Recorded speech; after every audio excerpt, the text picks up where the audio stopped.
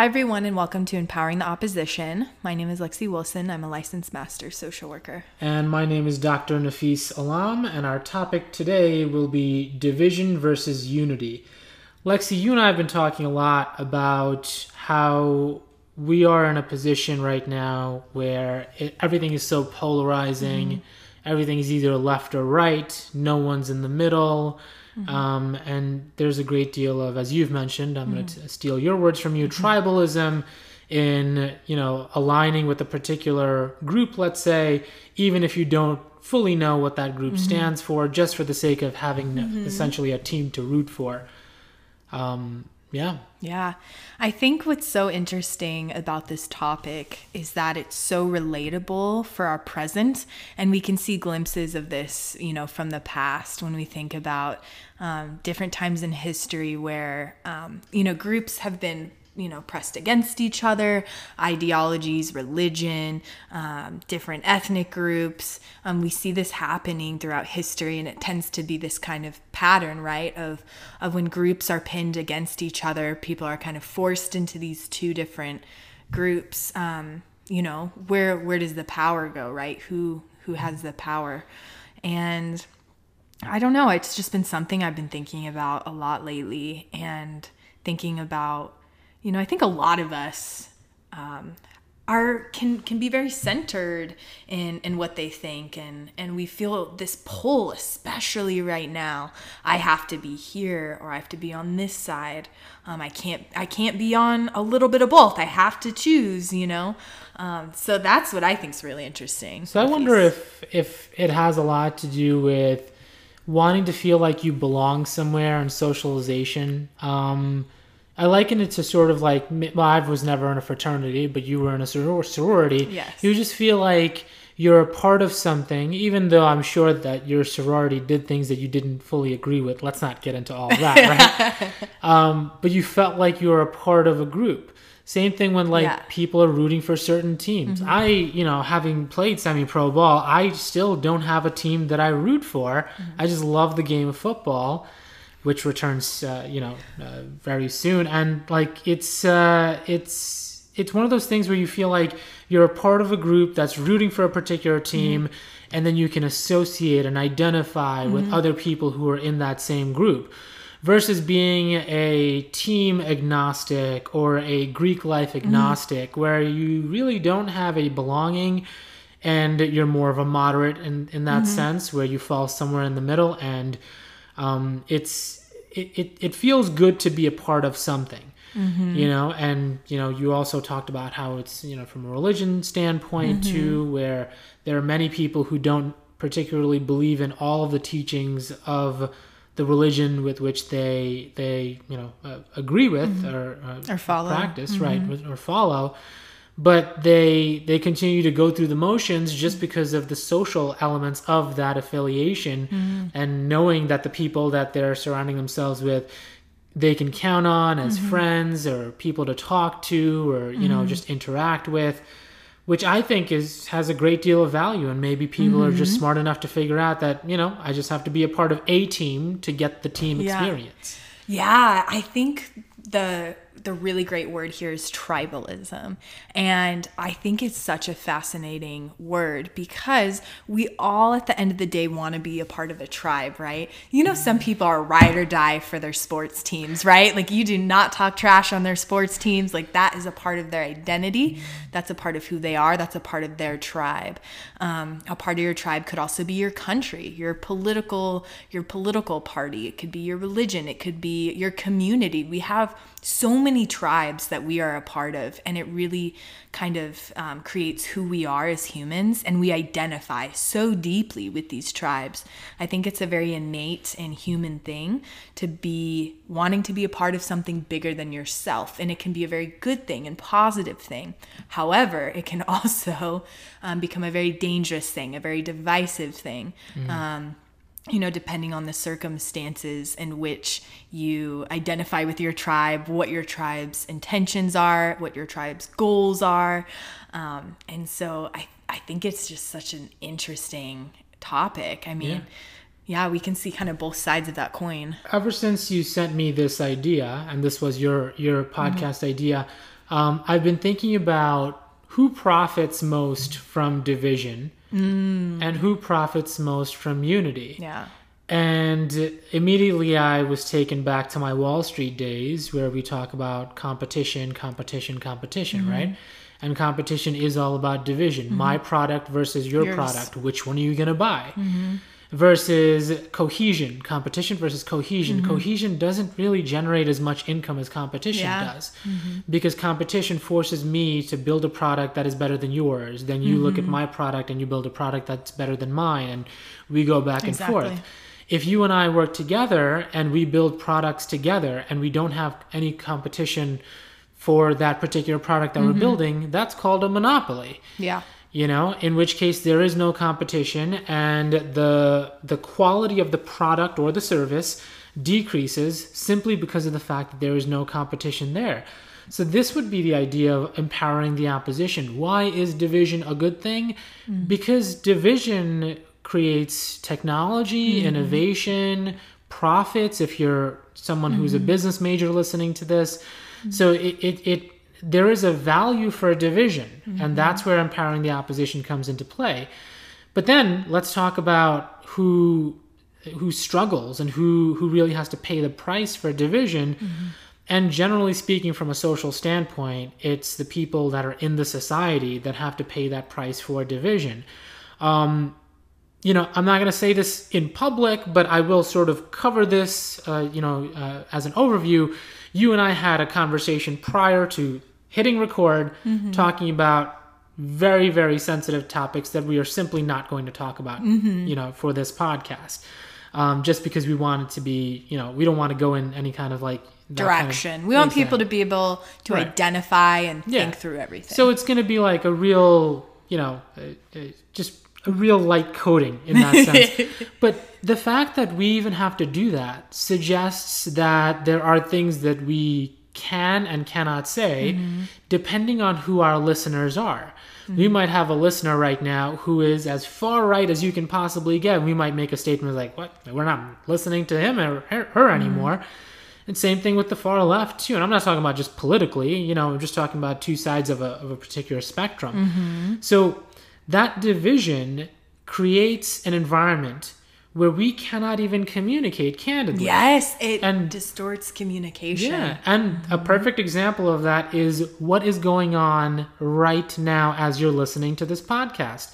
There are certain things that I can't say, that Lexi cannot say, yet obviously we're all thinking about. And the reason why we can't say these things is because division is going to create an environment where we are separated to the point where we just can't get along with one another. Now, go ahead. Yeah. Oh, I was just going to say, and I think there's so much emotion behind that division, right? You disrespected my tribe, therefore, that division is, massive now, right? Or it's very difficult once, tribes have been so set in place and there has been more push towards division rather than unity. It becomes very, very difficult for people to come together and to be able to have these kind of discussions. And so that's why I've been looking forward so much to this conversation today.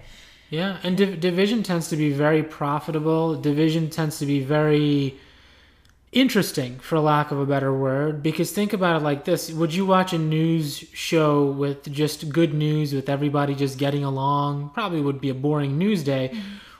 Instead, most people prefer to watch news where it's adversarial. That's these people against those people. And so division puts butts in seats. And, news organizations, media organizations, and just like organizations in general, it makes money that. At the end of the day. And it profits those most in power, not those who, have the least. I always like to think, anytime I think of problems or situations, I always like to think about who holds the power, and who does a situation particularly profit.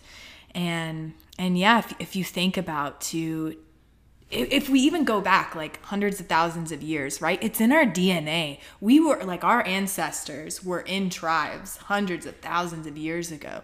It is in our DNA to form a cohesive group, a strong group, to protect our group, to fight to the end, to the death for our group, right?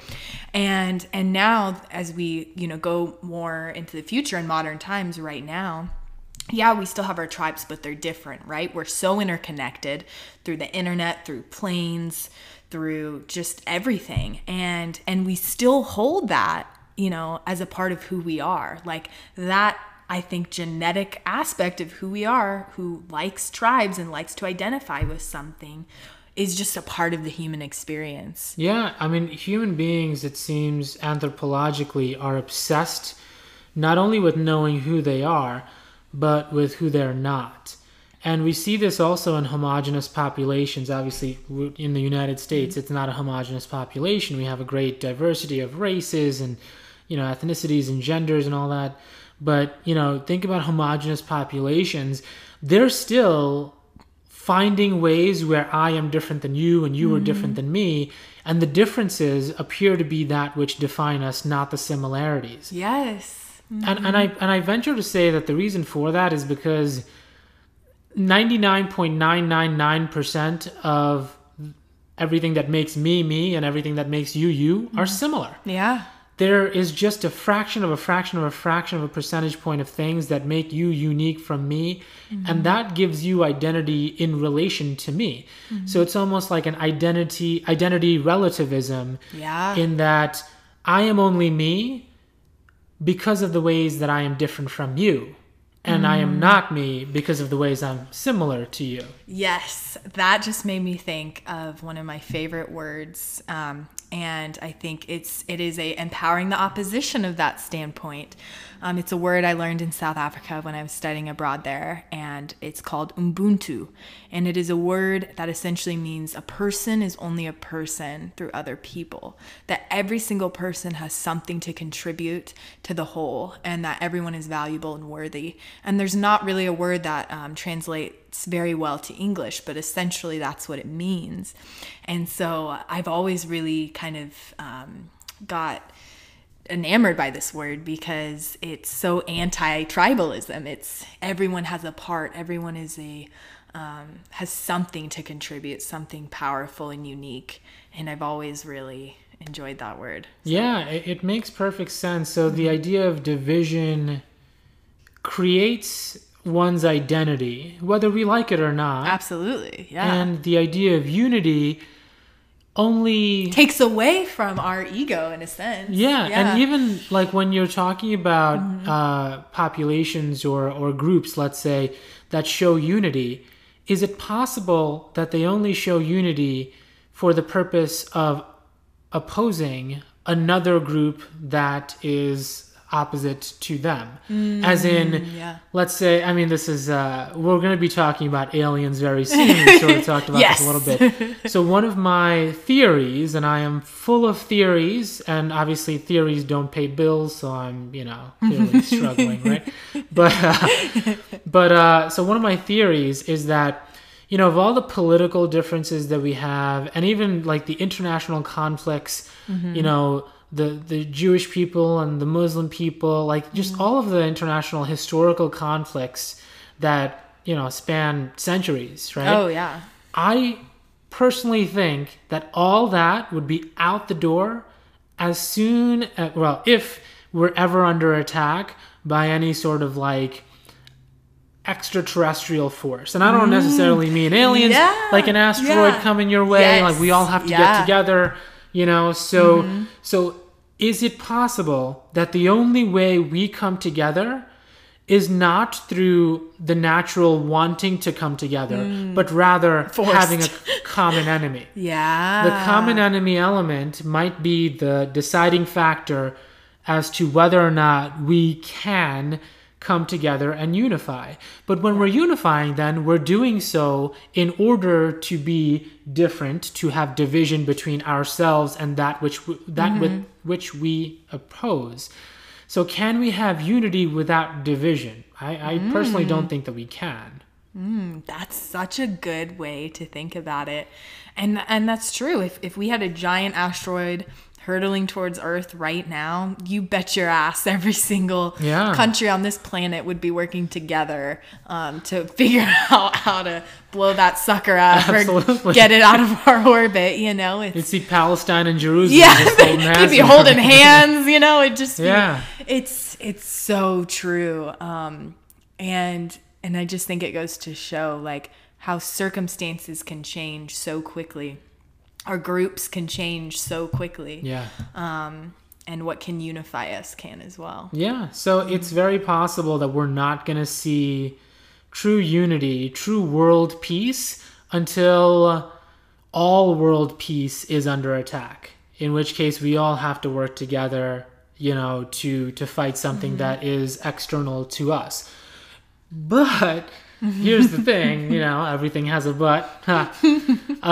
It's that as soon as we're, let's say we're able to address the asteroid situation, wherever it is, as soon as we're done with that, how long would that unity last before we go back to division? I was thinking the same thing. I don't think it would last very long at all. No, I don't think so either. No, because I don't even think it would last a generation, because we're right back to... I sort of liken it, like we're taking it so macro, right? Yeah. If we were to take it micro, think about like if, if I'm not in a relationship, you're not in a relationship right now either, Thank God. but we can we can both sort of simulate what it would essentially feel like. So, like, think about you having a conflict with your spouse over the course of a week or so, which I think is a long time, but what do I know about relationships? And then all of a sudden, there's some kind of external factor where, like, grandpa's sick, like, right? And then, like, the couple comes together. You're going to come together. Yeah, look, we're going to deal with this, right? We're going to figure out what's wrong with grandpa. And then once grandpa's okay, you're back home. It's like, I still hate you, So I'm happy you were there for me, but I still hate your guts.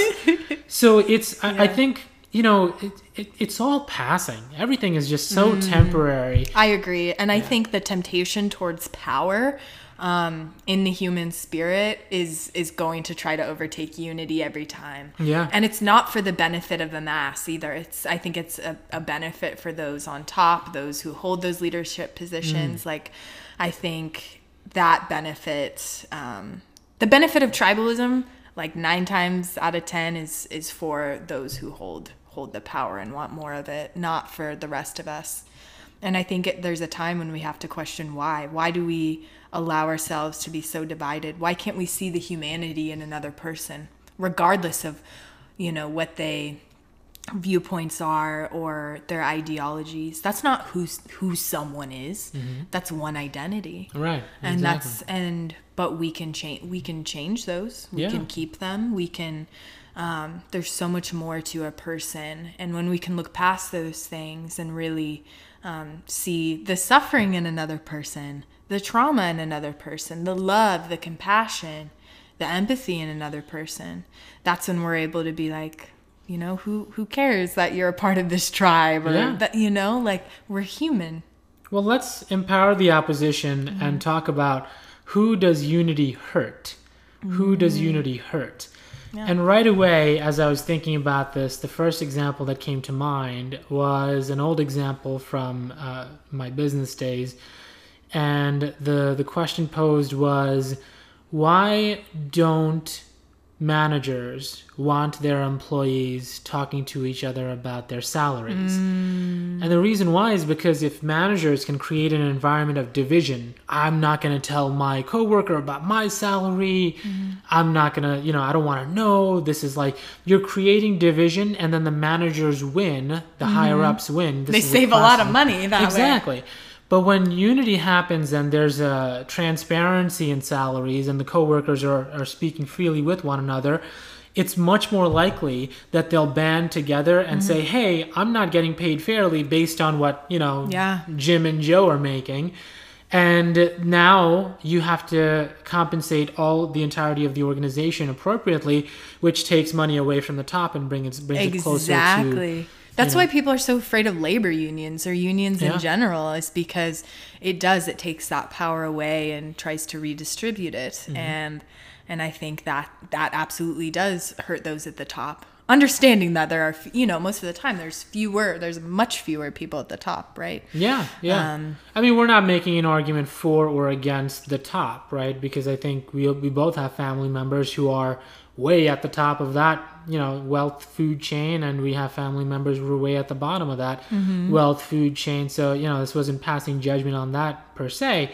but it's just the understanding of like there is a winner to the elimination of unity, and I hope our listeners understand that in empowering the opposition and understanding that every point has a counterpoint, every position has a counter position. You might be saying to yourself, well, everybody wins through unity. False.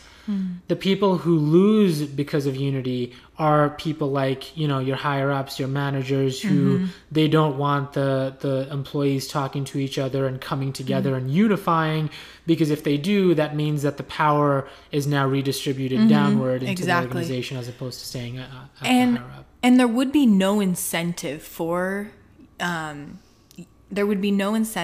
unity if there was not benefit for division. Like, we want to think that, unity does benefit every single person, right? But then we have to think, well, if it benefited everyone, we would be unified in absolutely everything. But we're not. And we have to ask ourselves, why? Why aren't we unified? Why are we living in such a divisive time? And to understand, divisiveness does benefit, absolutely benefits. And so there is incentive for division, and I think it's just important to be aware of that and to think about that. Yeah, there's incentive for it, but it's also like a natural inclination to get bored of all the similarities that we have between one another and things that bring us together, and be more concerned about the things that make us different.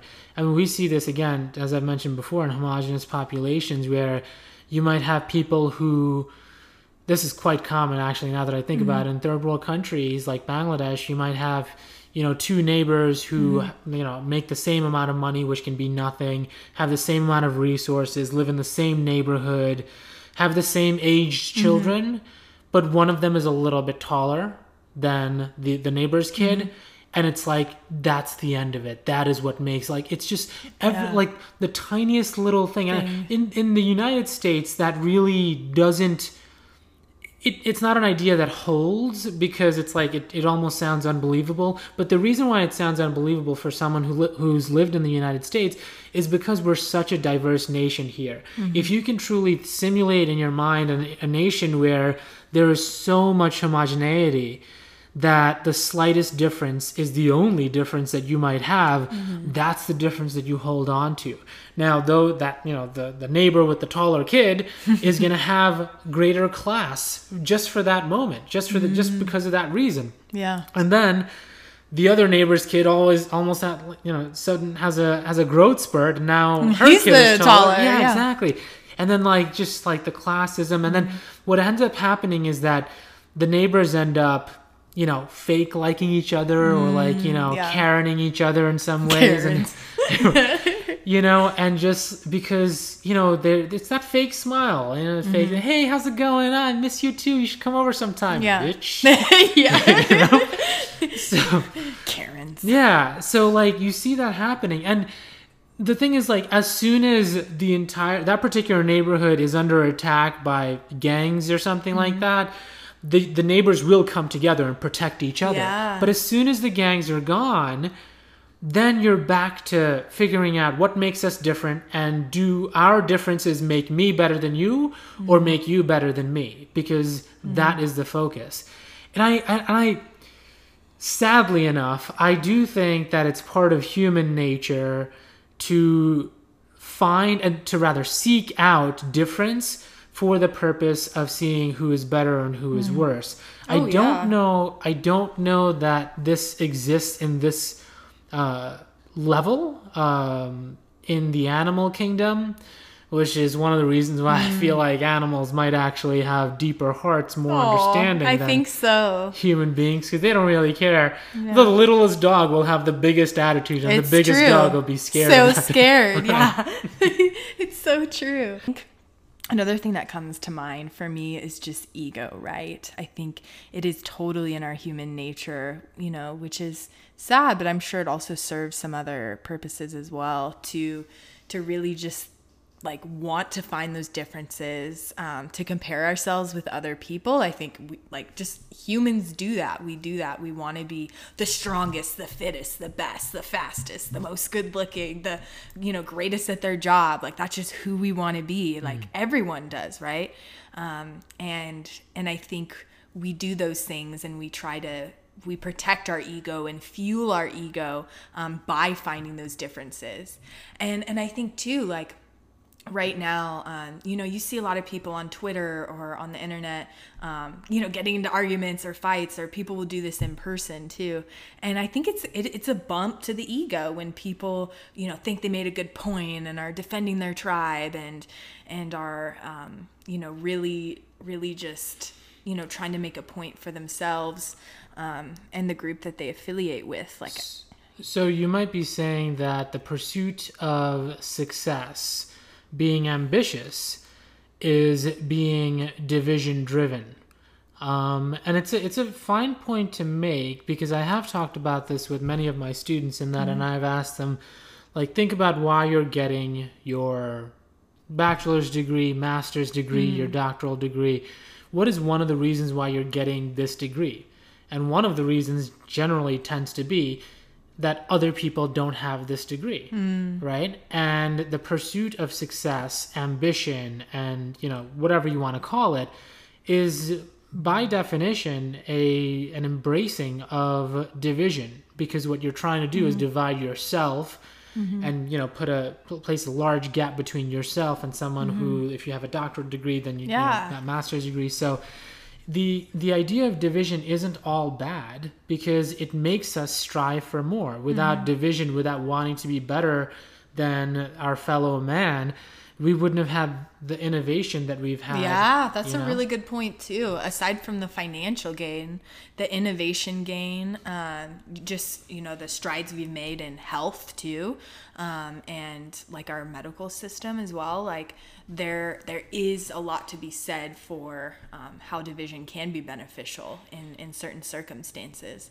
And like we've said with so many things, it depends on the situation, and it's not always black and white. And basically everything we talk about on this podcast is definitely not black and white.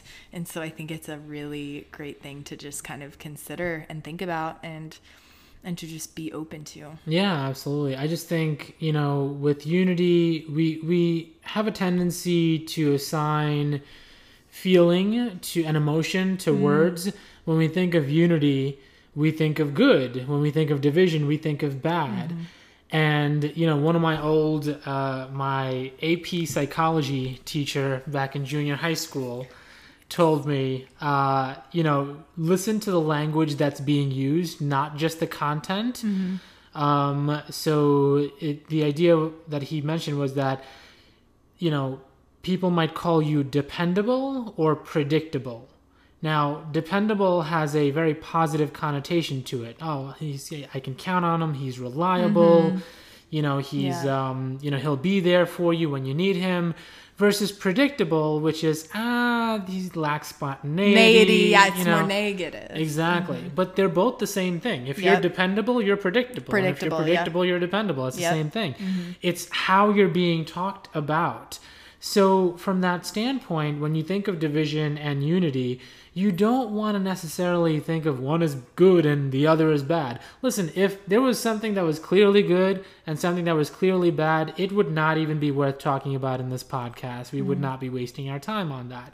We intentionally pick subjects the gray. The gray area and the middle ground. So, from that standpoint, there's just so much to talk about in regards to who gains from division. We've talked about that. Who loses from division? We started with that. Who loses with unity, which, as we talked about, management and things like that. And who gains from unity, which would be, those who can come together in that sense. But, beyond just the definitions of division and unity alone, we see this in practice, and we see how it, certain ideological factors, maybe it's religion, maybe it's, racial preferences, whatever it might be. We see that families get divided too. based on, just things that might seem trivial to the outsider looking in, but for people who are inside, who are part of that particular family unit, they might experience it completely differently, where the outsider is saying, well, this doesn't seem like a big deal. Why would they treat you like this over something so trivial? It's trivial to the outsider, but to the insider, person who's actually a part of the family, it can be something that is emotionally taxing, and it can be something that's very devastating. Yeah.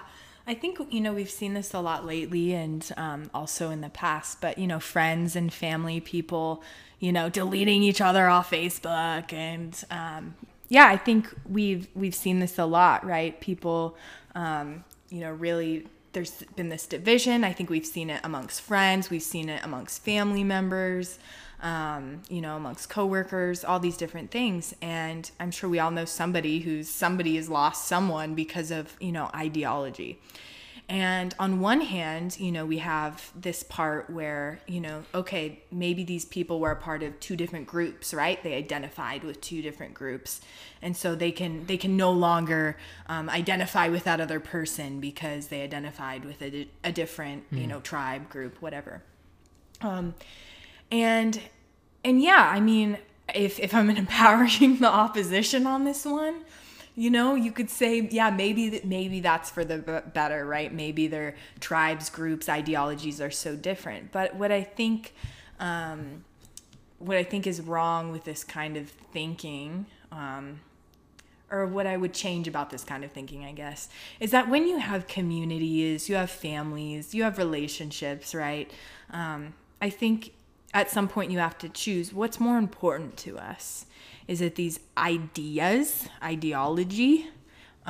Is it our affiliations with religion, politics, race? Are those more important to divide, or are the relationships and compassion and empathy and connection we have to those we love, is that more important, right? We kind of have to make this decision. Right. Are the unifying factors carrying more weight than the dividing factors?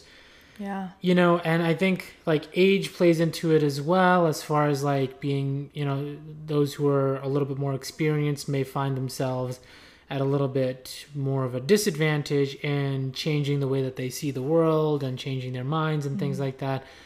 So I guess my question to you is, how do we negotiate here? Because I'm sure we have family members that we want to be close to, that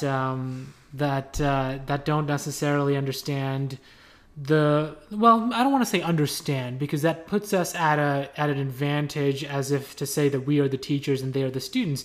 But let's say that we have people in our families who don't agree with our viewpoints, but we love them anyway, and we want them, in our lives, and we have an idea that they want us in their lives too. The question is, how do we negotiate the unity and division, those factors, to, go back to being a family or friends or whatever it might be? Yeah, I think that's one of the most difficult questions of all. I think when we understand that a lot of what creates this division is emotion, right? Strong emotion. And that emotion a lot of times is connected to something we are very passionate about, something we love, someone we love, an organization we love, or, whatever it may be. And I think the only word I can really think of is just understanding. That it is okay to disagree. That is what makes humanity, beautiful, and that it's okay to have different viewpoints. And it's sad we even have to say that it's okay to think differently than somebody else. And not just because someone thinks maybe something different than I do, that they're wrong or evil or this or that. Life is not that way. We live, and we only have one life, right? And I think relationships, love, family, friends, those things are so much more important at the end of the day than really feeding into the disharmony and division. And that I think all of us, should really, take a look at these things and be able to, think a little bit more about the power of unity in some of these circumstances. Yeah. I mean, you'd like to think that the unifying factors in a family or friends unit are stronger than the dividing factors. But sometimes the dividing factors are just so mainstream, that you feel like there's no way that you can maintain your own identity and continue to be amicable family members with someone of a different mindset. And I think there's learning to be done on both sides of any particular kind of argument, in that, it's not about agreement. If we all agreed with one another, there would be no identity, as we've already talked about. If we all agree with one another, there is no me identity, or you. We're just a machine working, in unison. But then, at one point, there's a gray area, right? Where if everything unites us, then there is no identity. But if everything divides us, then there is no species.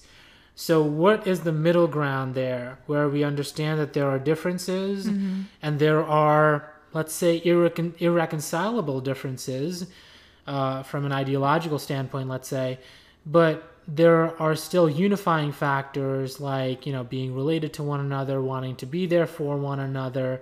And, both parties might be of the mindset that, well, I'm not going to be the first to apologize. Well, I'm not going to be the one to reach out, because then it would appear as though weakness. Right, exactly. And not necessarily for the person, but for the ideology and the tribe that they've subscribed to. So it may be that someone has to just continue reaching out to, another person, and just continue to reinforce the idea that, I understand that you think differently from the way that I do. I understand that, you don't necessarily like the decisions that I've made.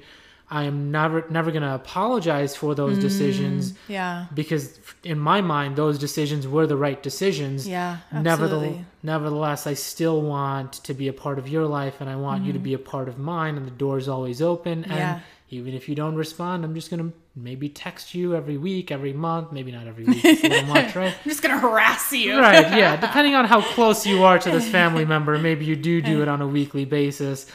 But, it's just, at the end of the day, like, we're all going to die. I don't know if people know that, right? What? Oh my God. Yeah. So we might have just been some groundbreaking news on our podcast. But once we died, are we going to really be concerned about who was left or who was right, who was this or who was that? Thank you.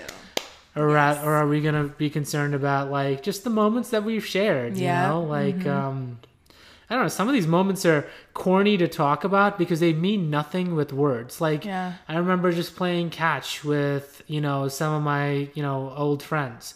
But I've played catch with so many people. What makes it so special? That moment's so much more special. Exactly. Yeah. You can't describe it. It's just, we were playing catch. It's no big deal. It's sort of like, you and I boxed a couple of, well, you and I didn't. We were training with boxing. Yeah. And I asked you. I was trying to box Nafis. Oh, you're doing a really good job. And I think I asked you to smell the gloves. I did. Right? And then I was like, it's going to smell like, stepping into the ring and blah, blah. And I'm realizing, like, you don't have experience, so it's not going to smell that way to you. It's just going to smell like whatever. It's going to smell like plastic. Yeah, exactly, which it did. I was like, yeah. Yeah, that's great. I appreciate you for playing along. But it's just...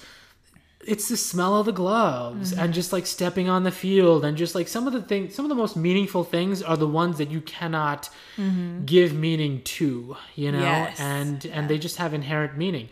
And I think the relationship between a parent and a child, for example, is definitely one of those kinds of relationships where you just, no matter who the parent is and no matter who the child is, that relationship will always be something that is to be cherished. And I think it's the responsibility of both the parent and the child to make, do everything they can to reconcile and make that relationship work out the best way that it can. Yeah, and I think whether this is parents and children or, friends that you've been close to in your past, I think it's always a good idea to just have an open heart, have a heart full of love, I think, we can all get so sucked into this division and all of that at the end of the day. But yeah, like you were saying, like really at the end of our lives, what are we going to be thinking about, right? Mm-hmm. Am I going to be thinking about all my degrees and how rich I got at social work? Probably not.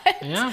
I won't be. I won't. I'll be thinking about my family and my friends and the memories.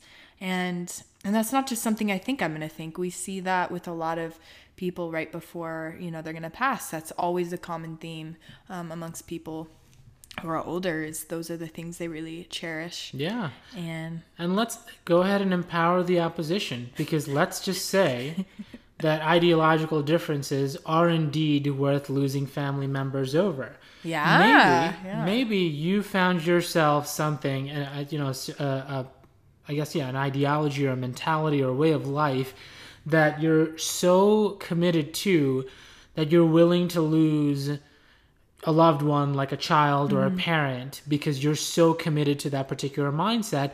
And if that is indeed the case, then I think, more power to you if that's what you've found. If that's what makes you happy. Yeah, exactly. Yeah. And, if at the end of the day, it's about doing what meshes best with who you want to be. Are you living up to your own standards, or are you living up to the standards that others have set for you?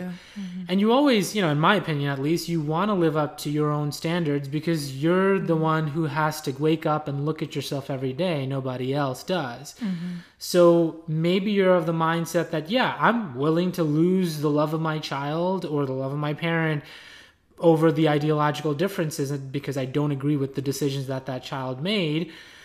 Maybe that's the case. And if that's the case, then, that's perfectly fine. No one's going to say that it's not. And I just think it's important to understand that there are opposing viewpoints to everything, viewpoint, right? Yeah. So if you're of the mindset that we should have unity, we're family, we're friends, you should also understand that there is an opposing viewpoint that says we don't need to be talking to each other just because we're related to each other. Yeah. We don't need to continue to be friends just because we used to be friends. Yeah. You and I have passed that point, and now we are no longer what we used to be. Yeah, and sometimes maybe it's better for people to continue that way. However, again, too, I would argue for some people, if something was so powerful to divide friendships, relationships, whatever it may be. I would argue that if people do come back together and really try to unify, and I would, think boundaries would be super important, right? Mm-hmm. Maybe there's certain things that shouldn't be talked about, and that's okay. Yeah. And it's okay to not, go into those things, and to just focus on, the things that bring people together. Yeah. And it's also to not do any of the things that we're talking about too, because it's just it's what works for the person, right? And every circumstance is different. I think some situations like this can be fixed and others probably shouldn't or can't. It entirely depends. Yeah. Mm-hmm. Yeah. So give it a shot if you want. If not, that's cool too, essentially. Yeah.